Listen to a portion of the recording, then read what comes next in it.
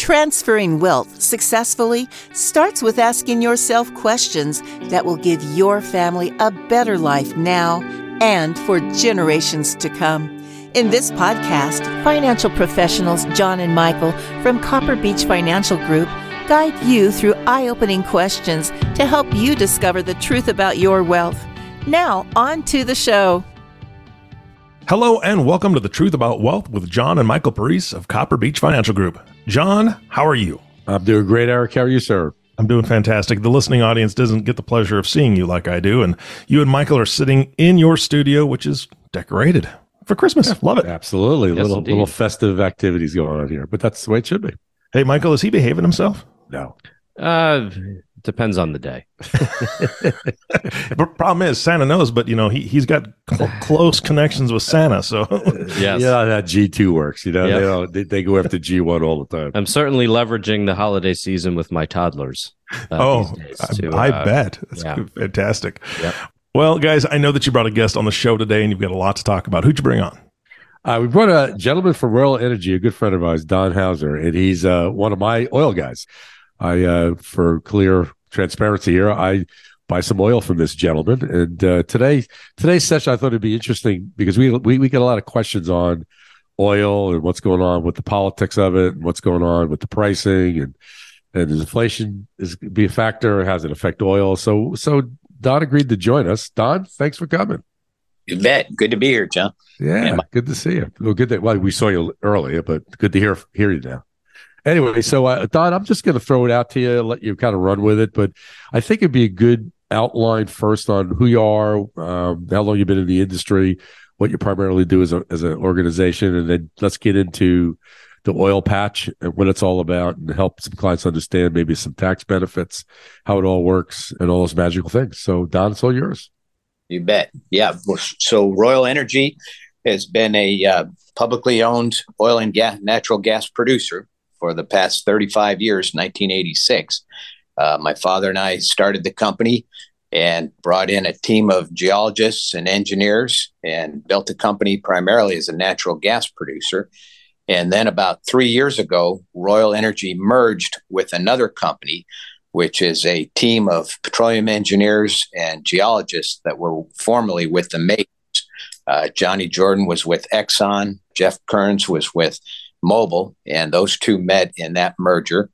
And Mike McCaskey was with Union Oil of California. And these guys built a portfolio of oil and gas fields that are formerly, with the majors and right in amongst where the majors are producing. And so just a real talented group of men that we felt like it'd be a great merger because they brought some good oil quality properties, which we were in need of. We were primarily natural gas, and brought a team of real good technical engineers and geologists. And then Royal, who is able to raise money for developmental drilling, brought the financing to help develop those fields. And so it's been a great marriage. Over the past 3 years, we've drilled over 20 wells, oil wells, no dry holes, and just some really nice, in fact, I'll talk about the one a little bit later, but we're drilling right next to Occidental, and Exxon has some property to the north that they're developing, and one with Diamondback and Continental. So 4 of the biggest producers in Texas are surrounding our acreage.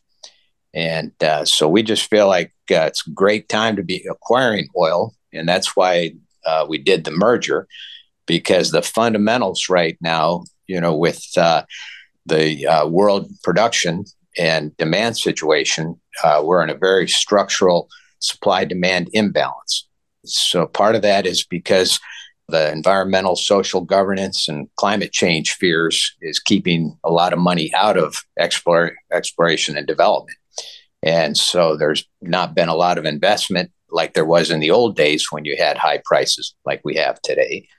And then at the same time, demand continues to increase. They expect demand to increase 2% this year. We're consuming 100 million barrels per day around the world. And so 2%, that's another 2 million barrels a day additional demand this year. Without the increasing supply coming in to meet that demand, you get a tight supply-demand imbalance. And so there's a couple of things, Russia with the new price cap, they think that could take between 1 million and 2 million barrels a day off the market. And then you've got China, which, should be opening up fairly soon from their COVID restrictions. And that could spike demand right there. And so this is why, a lot of people, Jeff Curry at Goldman Sachs, global head of commodities, forecasts $110 next year for oil. Yeah. So right now, we're seeing the softness in the market because everybody, feels like we're going into a recession next year. China's still, pretty tight on their COVID restrictions, so their demand isn't way up. So I think right now we're just seeing a little bit of softness more because of psychological reasons than fundamentals. I think once the fundamentals are seen, in fact, last week, 2 weeks ago, the International Energy Agency said that the oil inventories dropped by 7 million barrels. And then this week dropped by another 6 million barrels. And so those inventories continue to shrink. Last year we had the Biden administration drain the petroleum reserves, strategic petroleum reserves, and took out over 250 million barrels of oil out of it. And so that was artificially supplying the market, yet we still have high prices. So now without that artificial production coming into the market from, draining the petroleum reserve, that'll make things even tighter. Yeah, you get back to the drilling for a second. You always hear in the media that all these leases that the government's not allowing to drill on government land, they're not supplying leases, and I'm getting conflicted reports on what that really means. I mean, are they preventing people to drill still on these government properties, or is that opening up from your perspective? No, very definitely. They're doing everything they can to stop it. They're saying one thing, they're saying that they're not, and on the other hand, they are. In fact, the Independent Petroleum Association, the head of the Independent Petroleum Association, just said this last week. I mean, he literally called Biden administration liars when they said that they're allowing drilling, because with regulations and permitting, they can do a number of things to slow walk or stop drilling altogether on federal lands. On private lands, they can't do that as easily, but certainly on federal and offshore Gulf of Mexico leases, they're definitely putting a stop. Now, do they challenge you, Don, on your drilling opportunities? Or they push back at your private sectors at all? Private land, you're okay. And especially Texas, where they, really depend on oil and gas. So we don't have any trouble getting permits or production permits at all. Now, do you see them refilling the reserve up from excess production, which I don't think is going to happen for a while? But is that a goal of the government to start filling the reserves back up again? It certainly needs to be, because we're down to 380 million barrels in there. We were at 700 million barrels when they came into office. And so, we're lower than we were in 1984 when we had a lot higher demand. We had quite a bit more worldwide demand back then. So we're at a 35, 40-year low in our strategic petroleum reserves. And at 389 million barrels, we consume 20 million barrels here in the U.S., 20 million barrels per day. So that's about a 20-day supply in our strategic petroleum reserve. Yeah, I remember President Trump, he was kind of smart about what he did. He took advantage of the lower price in oil. I think he bought up millions of barrels of oil for like $10 a barrel. I can't remember the number, but it was really low. Now you have to buy oil at a higher price. I mean, it's just going to cost taxpayers a lot of money. Am I correct? Yeah, absolutely. And you're right. Trump went in there and filled it up to 700 million barrels. We were in great shape. And now, just for political reasons, leading up to the midterms, they drained it, artificially market so that gas prices would stay low. And now we're at a very low inventory level. Now, what's the life cycle to replenish that? I'm assuming there's things in motion, but that's a sizable decrease that happened in a pretty short period of time. How long does it typically, assuming the country has a policy to get back up to that level, how long would it typically take to do that? Well, it'll depend on, how much they want to buy it at the prevailing price. Currently said they want to refill it at $70, but I don't see how they can do that, going into next year where everybody's Bank of America is predicting $100. JP Morgan is forecasting $98. And then, like I mentioned, Goldman Sachs thinks it'll be 110. Right. So if they do start to fill it, even at that level, that'll create more demand and push the price up even higher. So, but certainly no new drilling activities would be able to replenish that in any sort of reasonable time, correct? It'll take a while. Yeah. All right, let's jump in a little bit, talk about the structure of the well that you have. In other words, when you buy into this well as an investor, tell me how your program works and what kind of tax benefits are there. What's the benefit of having oil and gas as part of your portfolio? Because again, clients ask us all the time, what other asset classes can I have in my investment portfolio? And oil pops up often, and I think a lot of people aren't clear how it all works. Can you kind of outline it for us? Yeah, sure. So, the Tax Reform Act of '86 exempted the working interest form of ownership in oil and gas from the passive loss rules. So when you invest in an oil well and take that drilling deduction against any ordinary income, capital gains, any kind of taxable event. And in the old days, it was passive loss, passive income. But under the working interest form of ownership, which we structure them, you're able to take that deduction against any kind of taxable event, whether it's ordinary income, capital gains, taking money out of your IRA or pension. Quite a few of our clients take their required minimum distributions and then put a like amount into the drilling, and it completely offsets that taxable event and then creates the monthly income generated from the oil production. Yeah, that income is taxable to the investor. Am I correct? Yeah, so it's going to be 99 income. You do get a 15% depletion allowance, which 15% of the gross income from oil and gas is non-taxable. Right. So, and I know you have to qualify to invest into your program. You want to walk a little bit through that, how that works? Yeah. So ours is a Reg D. It's a 501c project, so it can be publicly offered. But in order to actually invest in it, you've got to be accredited. And so the SEC defines an accredited investor as someone who either has $1 million in net worth or $200,000 per year in income. Only people that can actually invest in the project. Okay. Now, when you look at the oil industry or the asset class itself, talk about the risk in that asset class. There's risk in everything. That's the first thing I get. Well, if I buy an oil, what's the risk of me buying that well? Can you talk about the risk a little bit? Right. So there's always risk. Whenever you drill a well, we've got 3D seismic, we've got good well control, we've got everything defined, but it's not an exact science. So there's always going to be risk of tight sand or water. There's quite a few different risks. And so the bottom line is, they could be dry holes.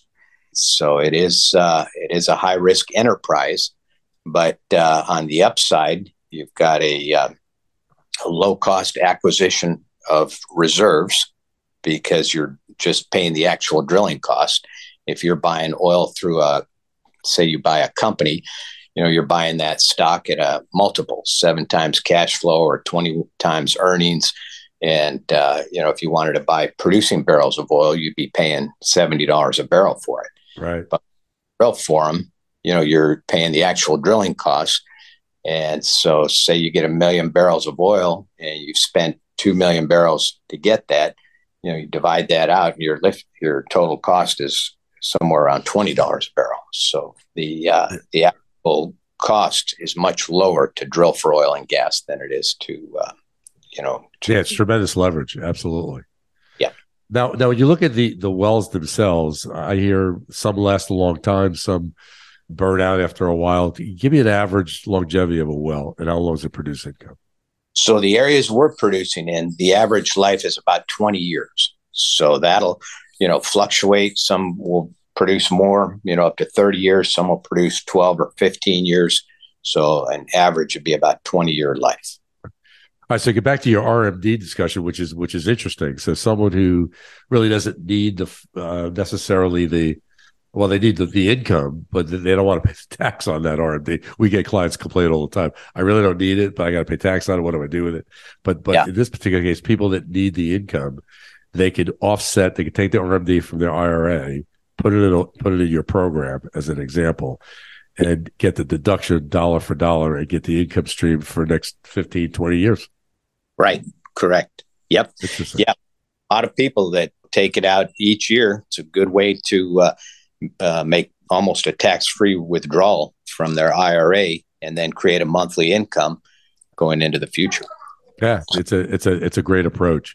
Talk a little bit about what your how do you explain the running out of oil conversation? You read a lot of articles that we deplete all the oil into the ground and it's not necessarily going to be there forever. And then I hear stories there or read articles that there's so much oil into the ground we don't know what to do with it. Give me an idea what that's all about. Yeah, so peak oil they talk about, and I think both sides are right. At a certain price, there's going to be plenty of oil going forward. I mean, some oil is more economic than others, and so you're not going to go after oil that has a high lifting cost or a high finding cost until prices are well above 100. And so at the right price, I think we've got plenty of oil to last, 100 years or more. But at low prices, they become economic and then they don't drill for them and then we don't have oil. So you do have shortages. So really it's a matter of economics of how much oil is available. Yeah, it's always about economics, no doubt. Yeah. Well, and now, you've got another scenario where people, even if it's economic, they're not investing in it because of environmental and social governance and climate change fears. And so there's been a lot written about that lately that, even at these high prices we saw earlier this year at $130 a barrel, a lot of, shale players weren't going out there and drilling because, a lot of the big money markets and people that used to fund their drilling don't want them to drill fossil fuels. And so, there's another ingredient in that supply situation. Yeah. That was my next question. The future of oil, if you looked at it as a commodity, you said obviously there's enough oil under the ground for 100 years plus. When you look at oil as a commodity, as part of you need oil for a lot of things. So you don't see oil being not part of the equation. Is it going to be less part of the equation with green energy stepping up? So what's your read on the green energy side with oil? Is that going to be something that's going to just continue to be a stress point, or are people going to see oil be a part of that going forward? So the International Energy Agency says, we'll see peak demand sometime in 2030, about 8 years out. So we'll have demand growth for oil going out for another 8 years. And so then at that point, maybe we flatten out. I really don't see us coming down in demand because, with worldwide growth, economic growth. In fact, Alex Green, Alex, John. Yes. He said in one of his newsletters recently that, even if they have the kind of level for electric vehicles, which goes to 30% or 50% in 10 years from about 3% now, he said that would only take 3 million barrels per day off the market. And he said worldwide growth will more than make up for that 3 million barrels a day. So he doesn't really see electric vehicles impacting oil demand very much.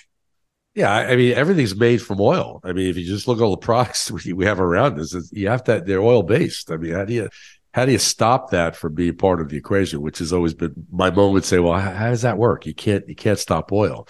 Now, the other part of the conversation is nuclear. Do you see nuclear being part of the equation? Well, nuclear is great. It's clean. It's got, all the attributes that we need, but because of environmental concerns, nuclear isn't a big part of it. But yeah, that could take care of our electricity problem. All right, so it's more of a political and environmental push back at oil and these other strategies that kind of puts a little stress in the marketplace. Right. So I guess when you look at oil as part of a portfolio, I know you're not a portfolio manager.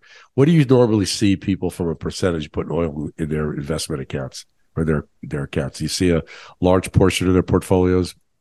Yeah, I've heard financial advisors say 5 to 10%, Okay. and I think it really just matters.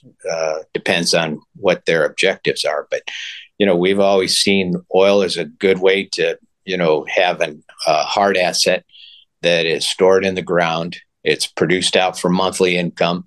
Even in a recession or a depression, people are still going to be buying oil, so you're still going to get cash flow. So I think it's a good asset to have, in times of turmoil. When you've got stock market collapsed or bank situations, you've got a hard asset that's stored in the ground and produced out for monthly income. Yeah. Now, not to jump into something political, but now that the Republicans take over the House in January, do you see any positive swing towards oil with the Republicans in charge of the purse, or is that something that's not going to change? I think as long as they've got the White House, the administration has control of the EPA and the Energy Department and, all the different cabinet levels, I think it's going to stay the same. Okay. There's nothing to do just in the House other than stop them from, changing the tax code or something. But even the Democrats wouldn't let them do that. In September of 2021, I think it was, the House Banking Committee rejected Biden's plea to get rid of the intangible drilling costs. There was enough Texas congressmen on there that You would think so, sure. Yep. congressmen, they said, no, we're not going to get rid of those. So, Yeah, Don, one question sort of related to what you just discussed and what you talked about a little bit earlier. There are two, if I'm understanding the oil and energy world, which I'm certainly not an expert in, but there's two different worlds. There's the working interest, which you just discussed, and what your programs offer, which does allow for that intangible drilling cost deduction. But is there another side? Is it that the royalty side that doesn't allow for that upfront deduction? yeah. So if you were to buy minerals, if you were to buy the actual royalty, then that would not be deductible. You would not get a tax deduction on that. The deduction comes when you actually do the drilling, the intangible drilling cost deduction, and the purchase of the wellhead equipment, which you can depreciate, or now you can get the bonus depreciation. So it's when you actually invest in the development of the reserves is when you get the write-off. Yeah, that's, I think, a key component for listeners that might, think about looking into this more closely. Just be aware that you really have to, if you're looking at it from a tax deduction standpoint, you really have to be cognizant of what type of oil and energy investment you're getting involved in. Correct. Right. Yeah. That's correct. Yeah. If you buy the actual working interest, then you get all the deductions are available to you. If you buy a partnership, limited partnership, that's deemed to be passive income, and so you don't get the tax write-off. You can take the tax write-off, but you can only take it against passive income. You can't take it against your other ordinary income or your other capital gains or IRA distribution. Hey, Don, this is great. Before we end the session today, is there any great wisdom that you have that you could guide us with? Is there? I want to be positive about what's going on in our communities. There's something positive that you can talk about with oil and gas. We didn't talk a lot about gas. I'm sure gas has most certainly a future as well. Is there something that you can talk about with gas before we end? Yeah, natural gas, is a great commodity as well. It's clean burning. It's that what they call the bridge fuel to get to, the no carbon energy future. But it's very clean burning and abundant. Got plenty of natural gas here. And in fact, we're exporting it now. Quite a few terminals are being built to export it to Europe. Going to bail them out over there with their situation. That's great. That's good. So, yeah, natural gas. In fact, the oil wells that we're drilling throw off natural gas. So that's a component of the economics as well. get good natural gas from them. Oh, that's wonderful. Yeah. Hey, Don, listen, this is great today. You and I chatted about oil and gas through the years, and I appreciate all your support to me personally as an investor, and also to the community that you kind of represent. It's good education. A lot of people get confused about what's really going on behind the scenes, but I think you were helpful today to kind of get that across. Mike, do you have any other thoughts? No, Don, this has been great. I echo what you just said. This is a topic that often comes up in conversations with clients, and I think this was a really good podcast to sort of get their feet wet, enlighten them a little bit on that world, and hopefully listeners find some value. Thank you again. Good. Well, thanks for having me. And always enjoyed talking with you guys. And Always a pleasure. Again, real soon. Don, this has been fantastic. And Michael, you said it, people are going to be able to use this podcast to get their feet wet. However, if they don't want to just get their feet wet, maybe they want to dive in a little bit deeper. I know that you two are the ones to talk to and chat about this and see how this could possibly be a part of everything that they're doing. How do they get a hold of you? Well, you could always reach us on social media. LinkedIn is where we do a lot of activity. You could always reach our website is www.cbfgllc.com. Fantastic. Guys, again, thank you so much for this, Don. Wonderful guest. Thank you. And of course, our last thank you always goes to you, listening audience. Thank you so much for tuning in and listening to the Truth About Wealth podcast with John and Michael Parise. If you have not subscribed to the podcast yet, please click the subscribe now button below. This way, when John and Michael come out with a new podcast, it'll show up directly on your listening device. And we humbly ask that you share this podcast, rate it, and leave a review, as this actually helps others find the show. Again, thank you so much for listening today. For everyone at Copper Beech Financial Group, this is Eric Johnson reminding you to live your best day every day. And we'll see you next time. Thank you for listening to the Truth About Wealth podcast. Click the subscribe button below to be notified when new episodes become available. The information covered and posted represents the views and opinions of the guest and does not necessarily represent the views or opinions of Copper Beech Financial Group. The content has been made available for informational and educational purposes only. The content is not intended to be a substitute for professional investing advice. Always seek the advice of your financial advisor or other qualified financial service provider with any questions you may have regarding your investment planning. This material is for informational purposes only. Neither APFS nor its representatives provide tax, legal, or accounting advice. Please consult your own tax, legal, or accounting professional before making any decisions. Copper Beech is not affiliated with American Portfolios Financial Services, Inc. and American Portfolios Advisors, Inc. Securities offered through American Portfolio Financial Services, Inc., a member of FINRA SIPC, investment advisory and financial planning services offered through American Portfolio Advisors, Inc., an SEC registered investment advisor. These opinions are subject to change at any time without notice. Any comments or postings are provided for informational purposes only and do not constitute an offer or a recommendation to buy or sell securities or other financial instruments. Readers should conduct their own review and exercise judgment prior to investing. Investments are not guaranteed, involve risk, and may result in a loss of principal. Past performance does not guarantee future results. Investments are not suitable for all types of investors. Copper Beech is an unaffiliated entity of American Portfolios Financial Services, Inc. and American Portfolios Advisors, Inc. Any opinion expressed in this forum is not the opinions of American Portfolio Financial Services, Inc. and American Portfolio Advisors, Inc., and have not been reviewed by the firm for completeness or accuracy. American Portfolios and Copper Beech Financial Group are not affiliated with any other named business entities mentioned.